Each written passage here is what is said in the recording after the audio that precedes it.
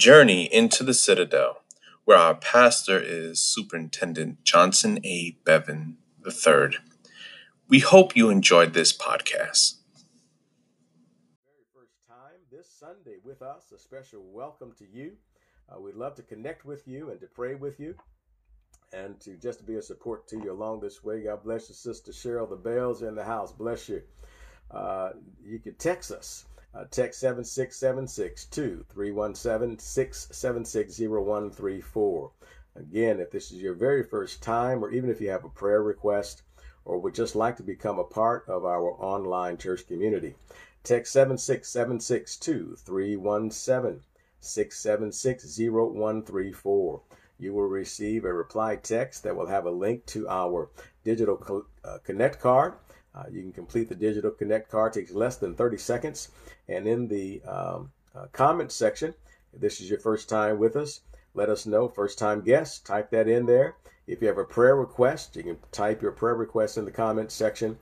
Or if you just want to be part of our online church community, just type in the comment section, online church. And we just want to stay and remain connected with you, and so we can be a blessing to one another and a help one to another. Also, there are ways you can support the ministry via 4 ways. One is through Cash App, and that's $COF-COGIC. Again, $COF-COGIC, as well as through the Givelify mobile giving app. There is a blue bar on our Facebook page that reads Use App. Just tap that blue bar. It will take you directly to Givelify, and just follow the prompts and giving your donation. We also can receive donations by way of PayPal, and that's to Citadel of Faith, Church of God in Christ. And you may just want to mail to the church, and we will receive that as well. The mailing address is 7676 East 38th Street in the city of Indianapolis, Indiana. The zip code is 46226. And so, again, we bless you.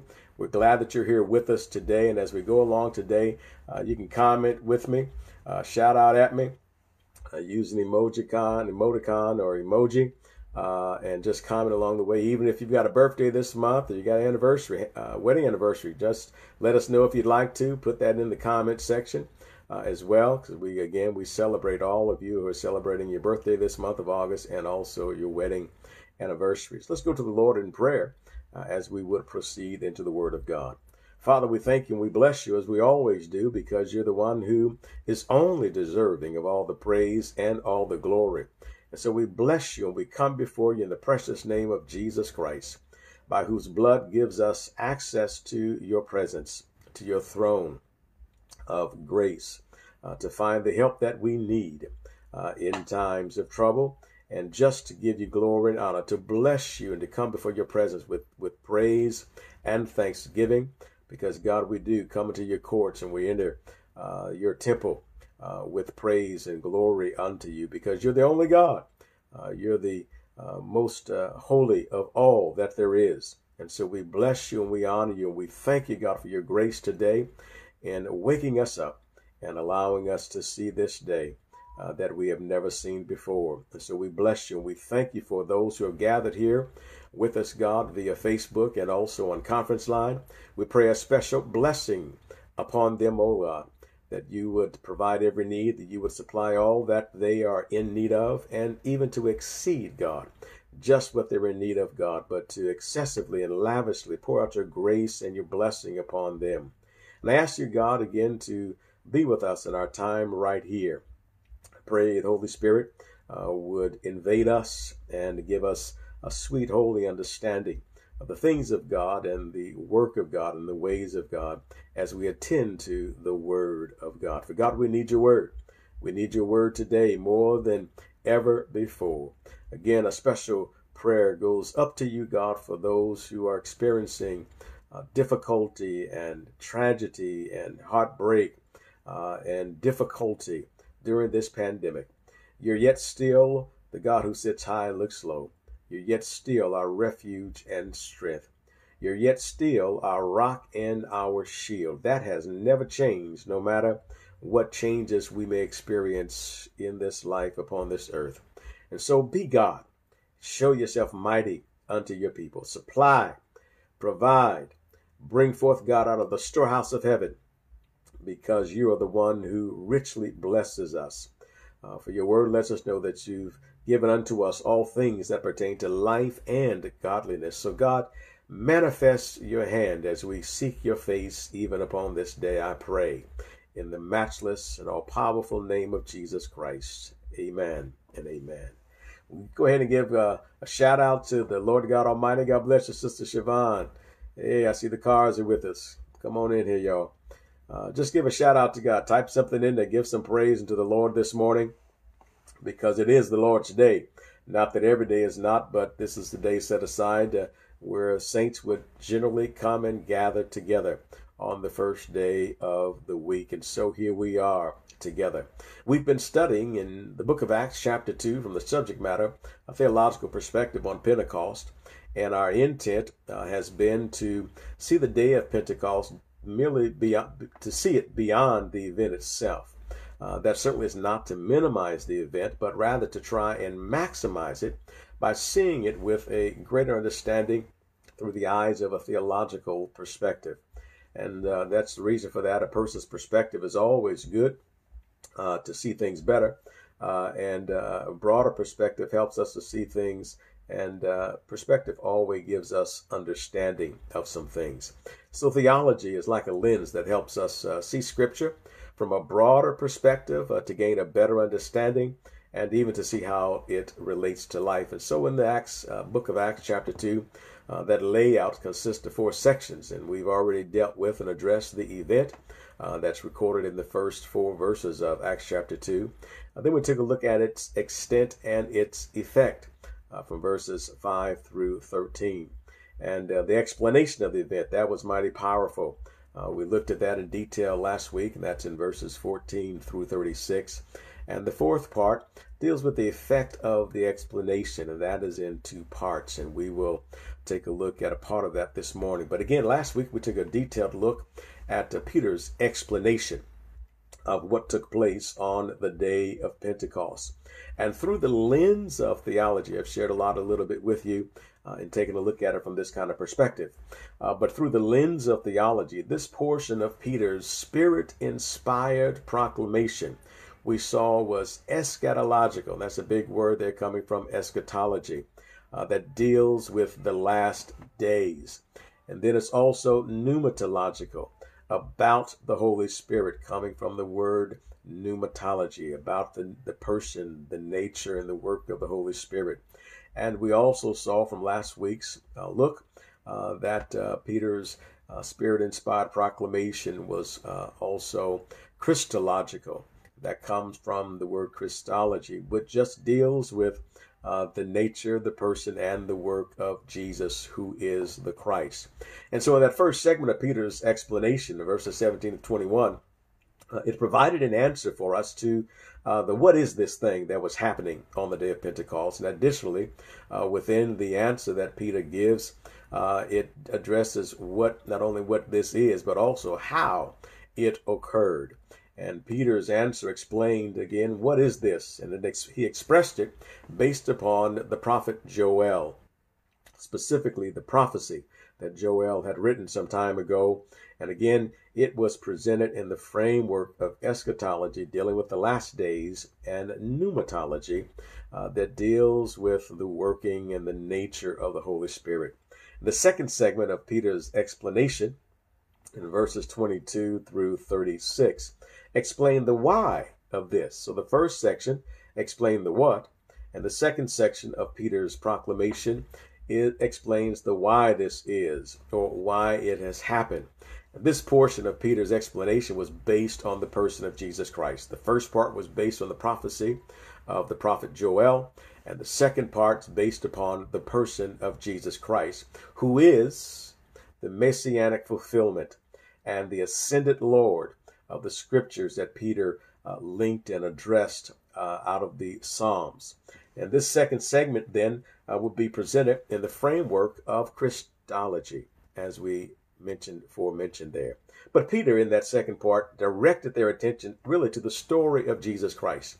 And Jesus Christ is the central aspect of everything about the gospel and about the kingdom of God. And he concentrated on Jesus's life in four aspects. One was Jesus's life and ministry, which were approved and accredited by God. Secondly, he took a look and dealt with Jesus's death on the cross, which was something that was predetermined. It was a predetermined plan by the counsel of God, yet it was carried out by lawless persons who conspired and contributed in executing Jesus by the way of crucifixion. And thirdly, he dealt with Jesus's resurrection from the dead, by which God the Father had raised him up from the dead, freeing him from death's bonds, which couldn't really keep a hold or grip on him. And thirdly, he addressed in his proclamation in that second portion, dealing with Jesus's exaltation and his ascension from the resurrection, which put Jesus in the second supreme position of authority in the universe. Catch that, in the universe, from which was the absolute reason and cause for the outpouring of the Spirit that took place on the day of Pentecost. And so now we want to move into the effect of Peter's explanation. And that's in two parts. One is the immediate effect, and the second part of that is the after effect. And so today we're going to just break into the immediate effect of Peter's proclamation, which is found in verses 37 through verses 41, again, as I said, in three parts. One is the people's response. God bless you, Brother Ronnie. See you, Sister Carmen. One is the people's response to Peter's proclamation, the preaching. Secondly is Peter's reply to the people's response. And thirdly, the people's decision in regards to Peter's reply. And so for the remainder of our time here this morning today, we're going to focus on the first part, the people's response. And again, we're in Acts chapter 2. I'm going to read to you verse 36 and 37. And it reads like this. This is toward the end of that second segment of Peter's preaching. And he sort of concludes to some degree, therefore, let all the house of Israel know assuredly that God hath made that same Jesus, whom you have crucified, both Lord and Christ. And then verse 27 reads, now when they heard this, they were pricked in their heart, and said unto Peter and to the rest of the apostles, men and brethren, what shall we do? And so the first part deals with the people's response.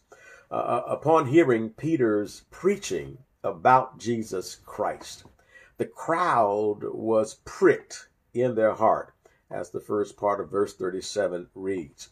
Now, this pricking was a cutting or a piercing to the core of their being. They were deeply troubled and they were agitated. They were conscience stricken and convicted of their sin. They were convicted of their sin. And this is truly the work of the Holy Spirit. As Jesus said of the Spirit in John chapter 16 and verse 8, when he was with the disciples in the upper room, and he let them know that he was not going to leave them comfortless, but that he was going to send the Comforter. And he declared that when the Comforter, when the Spirit comes, he will convict the world of sin and righteousness and judgment. And so they were pricked in their heart upon hearing the words of Peter's message on this day of Pentecost. But what was the sin? What was the sin they were convicted of and cut to the heart with? Well, they had come to the awful realization that in crucifying Jesus, they had rejected and had murdered the long-awaited Messiah, who was really their only hope of salvation. My God, you catch that? They realized that by crucifying Jesus, they literally rejected him and they murdered the long-awaited Messiah, who was their only hope of salvation. How might you feel if you found yourself one day in a position where any hope of salvation, any hope of rescue, any hope of deliverance had been cut off, but especially at your own doing. This is where they were when Peter preached that magnificent message on the day of Pentecost. Peter's preaching had reached the hearts of the people. And this points really to the penetrating nature of God's word and the incisive impact of preaching God's word, especially under the unction of the Holy Spirit. And in this, we see two things, at least I do. See two things. Number one is the power of the word of God. And number two, the purpose of preaching the word of God. The power of the word of God and the purpose in preaching the word of God. As to its power, take a look with me in the book of Hebrews, in the New Testament. It's a little further back from where we are in the book of Acts. It's right before James. But in the 4th chapter, we read this verse, these words in verse 12 of Hebrews 4. For the word of God is quick, powerful, and sharper than any two-edged sword, piercing even to the dividing asunder of soul and spirit, and of the joints and marrow, and is a discerner of the thoughts and intents, guess what, of the hearts. They were pricked, or they were cut to their hearts. And in this we see the power of the word of God. For Hebrews 4:12 presents four things in regards to the nature of God's word. First of all, it is present. The word of God is present. It says, for the word of God is quick in the King James. That really means that the word of God is living. It is alive. The word of God is not a dead speech, if you will, of a bygone era in time. It is present.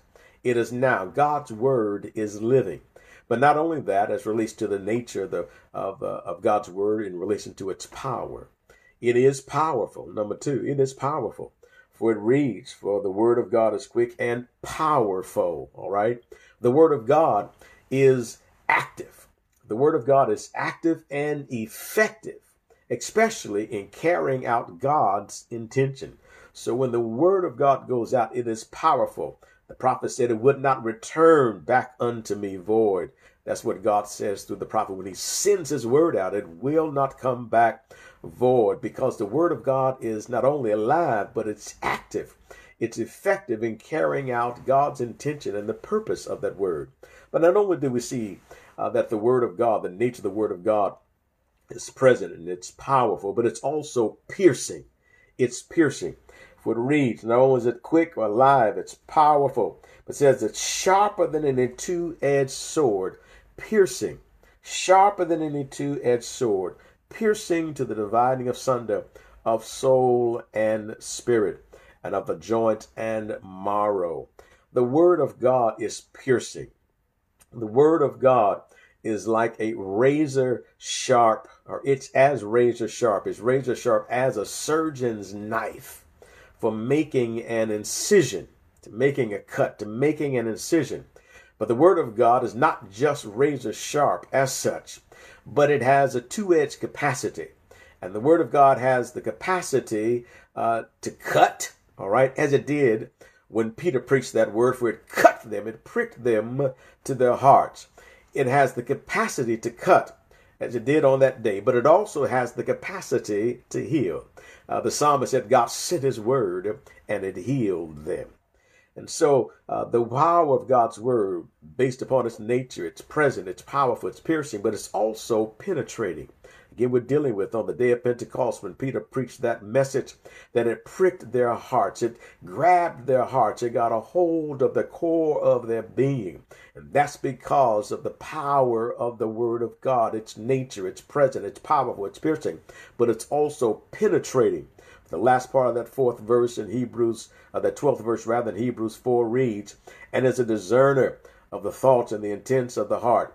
So it is piercing even to the dividing asunder of the soul and spirit, and of the joints and the marrow, and is a discerner of the thoughts and intents of the heart.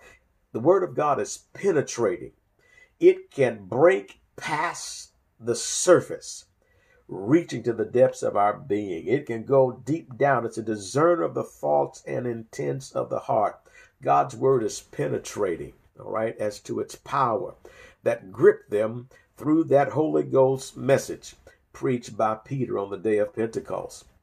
But not only do I see the power of God, the power of the word of God being manifested through Peter's preaching, but also the purpose of the preaching of the word of God, as we read there in that 37th verse. Now, as it relates to the purpose of the preaching of the word of God, take another look at a passage of scripture with me. We're going somewhere with this. 1 Corinthians chapter 2. 1 Corinthians chapter 2.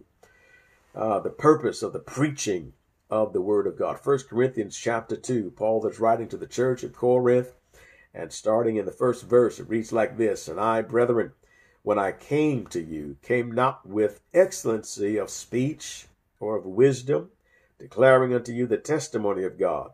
For I determined not to know anything among you, save or except Jesus Christ and him crucified. And I was with you in weakness and in fear and in much trembling. Here you go, catch this. And my speech and my preaching was not with enticing or persuasive words of man's wisdom, but in demonstration of the Spirit and of power, that your faith should not stand in the wisdom of men, but in the power of God. The purpose of the preaching of the word of God. The true purpose of preaching is not to steer people into putting trust in the wisdom of man, but to place one's faith in the power of God.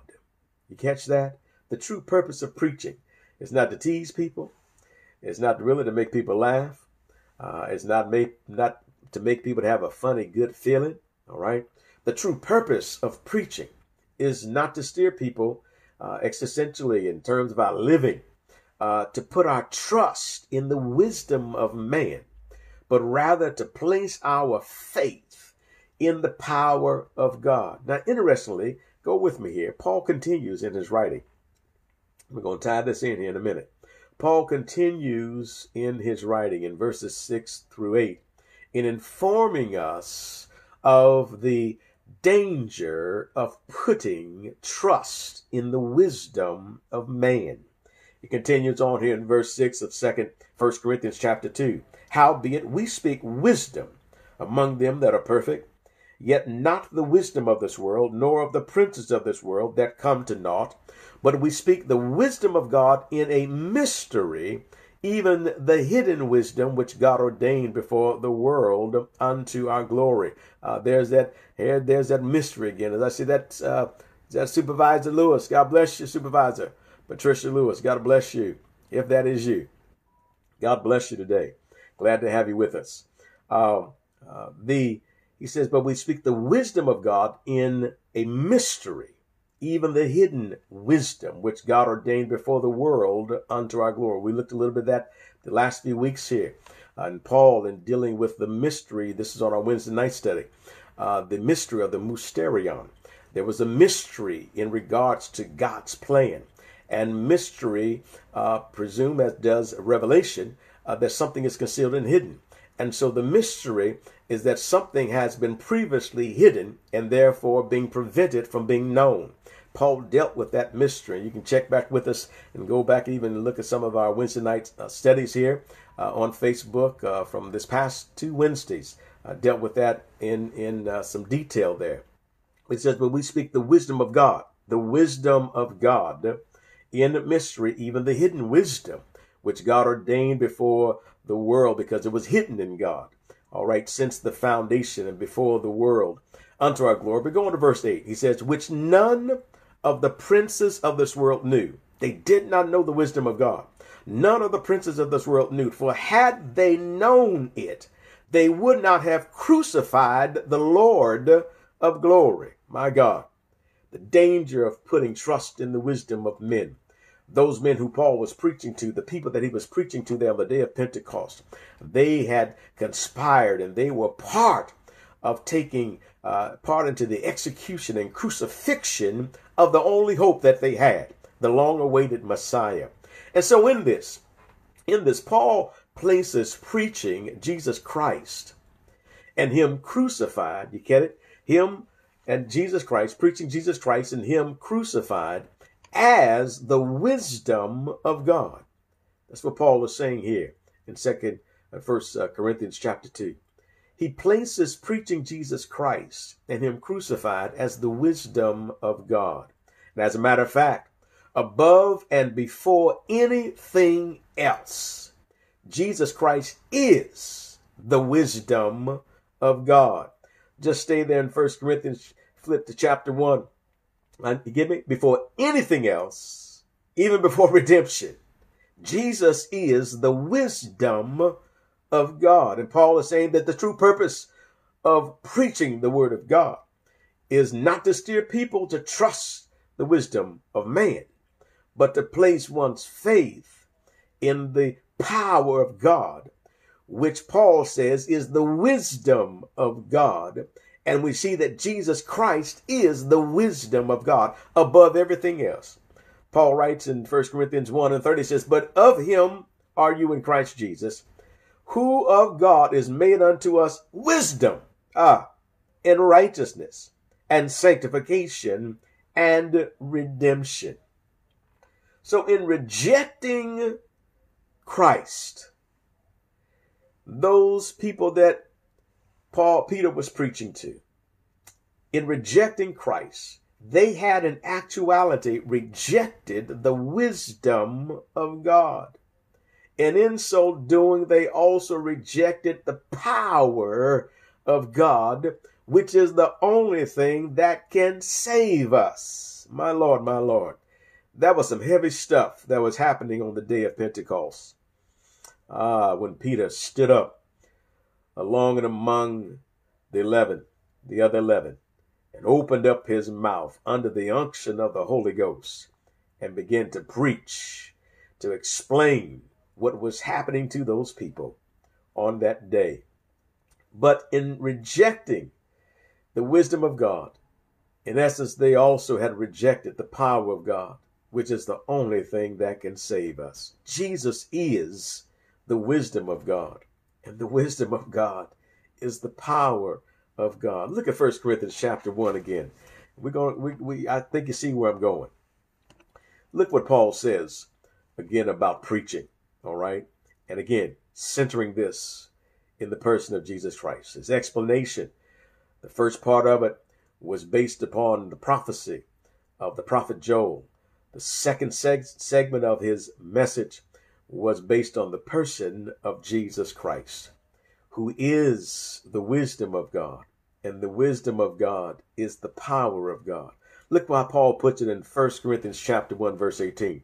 "For the preaching of the cross is to them that perish foolishness, but unto us which are saved it is the power of God. For it is written, I will destroy the wisdom of the wise, and will bring to nothing the understanding of the prudent. Where is the wise? Where is the scribe? Where is the dispute of this world? And hath not God made foolish the wisdom of this world?" Preaching of the gospel is not to steer people to trust in the wisdom of this world and the wisdom of man. He goes on to write in verse 21 of 1 Corinthians 1, "For after that in the wisdom of God, the world by wisdom knew not God. It pleased God by the foolishness of preaching to save them that believe. For the Jews require a sign, and the Greeks seek after wisdom. But we preach Christ crucified, unto the Jews a stumbling block, unto the Greeks foolishness." But catch this right here. "But unto them which are called, both Jews and Greeks, Christ the power of God and the wisdom of God." So in rejecting the power of God, rejecting Christ, they were rejecting the wisdom of God. They were rejecting the power of God. And so in their anguish, as Peter, under the power and the anointing the unction of the Holy Ghost on that day preaches unto them what's happening and why it's happening in their anguish, coming to the impactful realization, again, because of the power of the Word of God and for the purpose of preaching the Word of God. In their anguish, coming to the, oh my God, impactful realization from Peter's Holy Ghost inspired proclamation of what they had done in murdering the Messiah. Their inquiry now changes from what it was in verse 12 of Acts 2. Their inquiry was, what does this mean?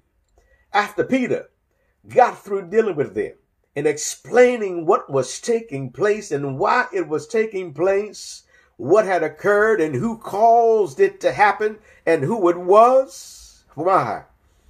When they came to the impactful realization that in murdering the Messiah, their inquiry changed from what does this mean in verse 12, in seeing the supernatural work of the Spirit, it changed to a cry of what shall we do?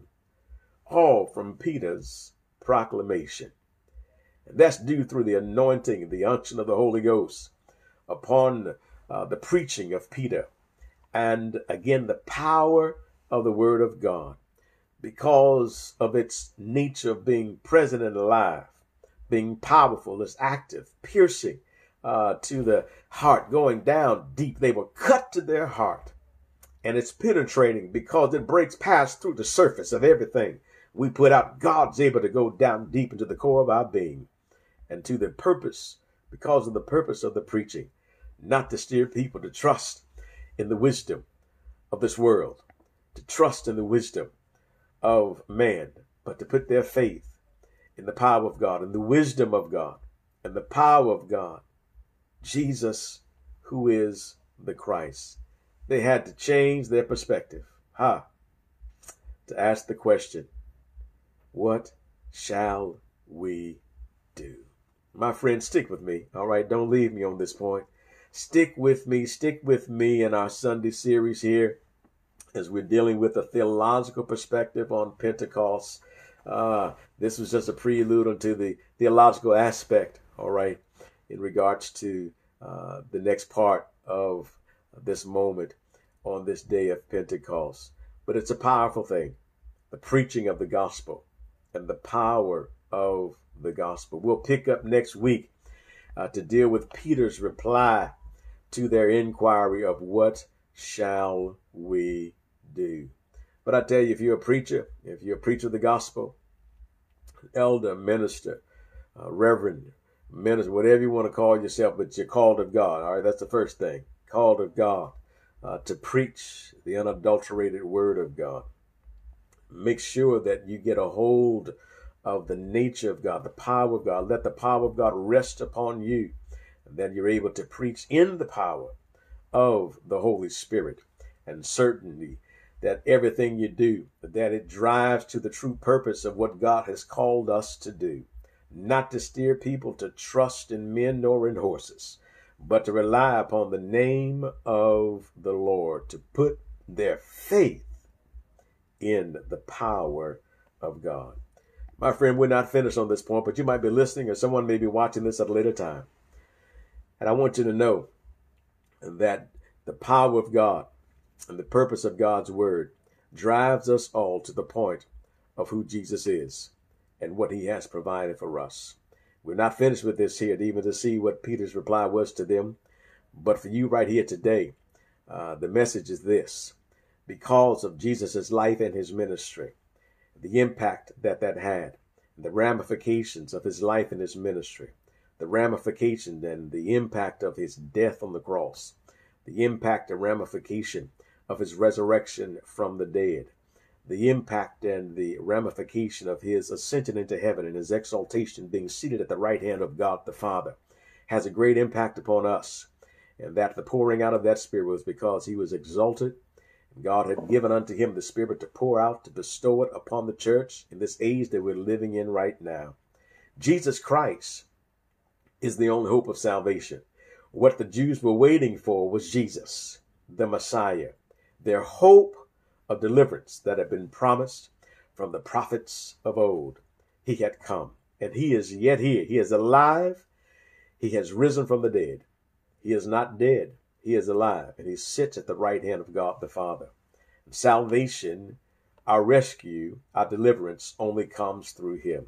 And my friend, if you have not accepted Jesus Christ, if you have not truly come to the foot of the cross of Calvary on that ugly hill outside of the city of Jerusalem, that's what that preaching that Peter was dealing with, and that's what all of the preaching takes place right now between Jesus' ascension and his coming back again. And I guarantee you, he's coming back again. Just like he went up, the apostles witnessed, those disciples witnessed him going up. Jesus is coming back again. All right. And he's coming back for those who have called upon him. For they that call upon the name of the Lord shall be saved. And my friend, today, if you have not called upon the name of Jesus Christ in terms of giving your life to him, you're not ready to meet him when he comes. But today, you can change that. You can change that by doing two things, basically. One, confess your sin and confess the Savior. Confess your sin and confess the Savior. And if you, from the depth of your heart, the genuineness of your heart, want to receive Jesus Christ as your Savior, repeat these words after me, unto God. Not to me, but unto God. Father, forgive me, for I have sinned. I confess my sin, meaning I agree with you in what you say about my life. Remove the sins from my life. Grant unto me forgiveness this day as I repent and confess the Lord Jesus Christ. I confess that Jesus died for my sin. I confess that Jesus was raised from the dead for my justification. Thank you, Father, for granting unto me eternal life through Jesus Christ. And grant unto me the gift of your Spirit to walk with me, to guide me through this life. In Jesus' name, amen. My friend, if you prayed that prayer, we want to know about it. We want to connect with you. If you sincerely prayed that, let us know. I need you to text 7676 to 317-676-0134. Again, text 7676 312-317-676-0134. And you'll receive a reply text and a link, and complete the Connect card out. And if you prayed that prayer, in the comment section, let me know. Let us know that I prayed that prayer. We know what that means when you say, I prayed that prayer. Or again, you may be someone that just has a prayer request or want to be a part of our online church community. Again, you can text that number, 76762 317-676-0134. And just let us know in the comments section what your concern and delight is. We just thank God for you being with us today. I bless all of you. If this has been your first time or you've just been gathering for a little bit with us, we appreciate you taking out the time to be with us. And I pray that you've received something of substance for your life and even for somebody else. If you'd like to support the work of our ministry, we would love to for you to do that. You can give a gift at any time in any amount, and I'm serious, any amount, no matter how small or how large. No amount is too small and no amount is too large. You can give in 4 ways. One is through Cash App, and that's $COFCOGIC, $COFCOGIC. Or you can give through Givelify. There is a blue bar on our Facebook page that reads Use App. You can just tap that bar. It will directly take you to Givelify. Just follow the prompts and give me your donation. We also can receive donations through PayPal, and that's to Citadel of Faith, Church of God in Christ, as well as through the mail to 7676 East 38th Street, City of Indianapolis, Indiana. Zip code is 46226. We greatly appreciate any support unto the ministry. If you're out and about and going about your way, you can also take us along with you for spiritual inspiration and some Bible teaching on the go on our podcast entitled Journey to the Citadel. You can find us on Apple and Google Podcasts, as well as on Soundbreaker, iHeartRadio, and Spotify. Spotify is good, y'all. Spotify is good. And also you can catch our podcast on our website. And the website is citadelcogic.com. That's www.citadel, C-I-T-A-D-E-L, Cogic, C-O-G-I-C.com. Please like us and follow us here on Facebook. You also can follow us and like us and follow us on Instagram and also Twitter at Citadel Cogic. And just certainly want you to know that if you receive something of worth today and some good spiritual word, share that with somebody by sharing that on your timeline, so they can also get a taste of what you're receiving here through our ministry. And also recommend us here on Facebook, if you would, please. Please be with us this coming Wednesday. We'll be back at 7:00 p.m. We'll continue up in the book of Ephesians in our study on the work of the Holy Spirit in the book of Ephesians, yet in the context of New Testament teaching. I just want you to know that Lady Rita and I, we love you very dearly, but God loves you more, and that's most important. For God so loved the world that he gave his only begotten Son, that whosoever believes in him should not perish, but have everlasting life. And lastly, whatever you're going through in this pandemic or whatever might be happening in your life, just remember the words that Jesus said. If you can believe, all things are possible. God bless. Have a remainder and joyful day of the Lord. I look to see you this coming Wednesday at 7:00. Peace.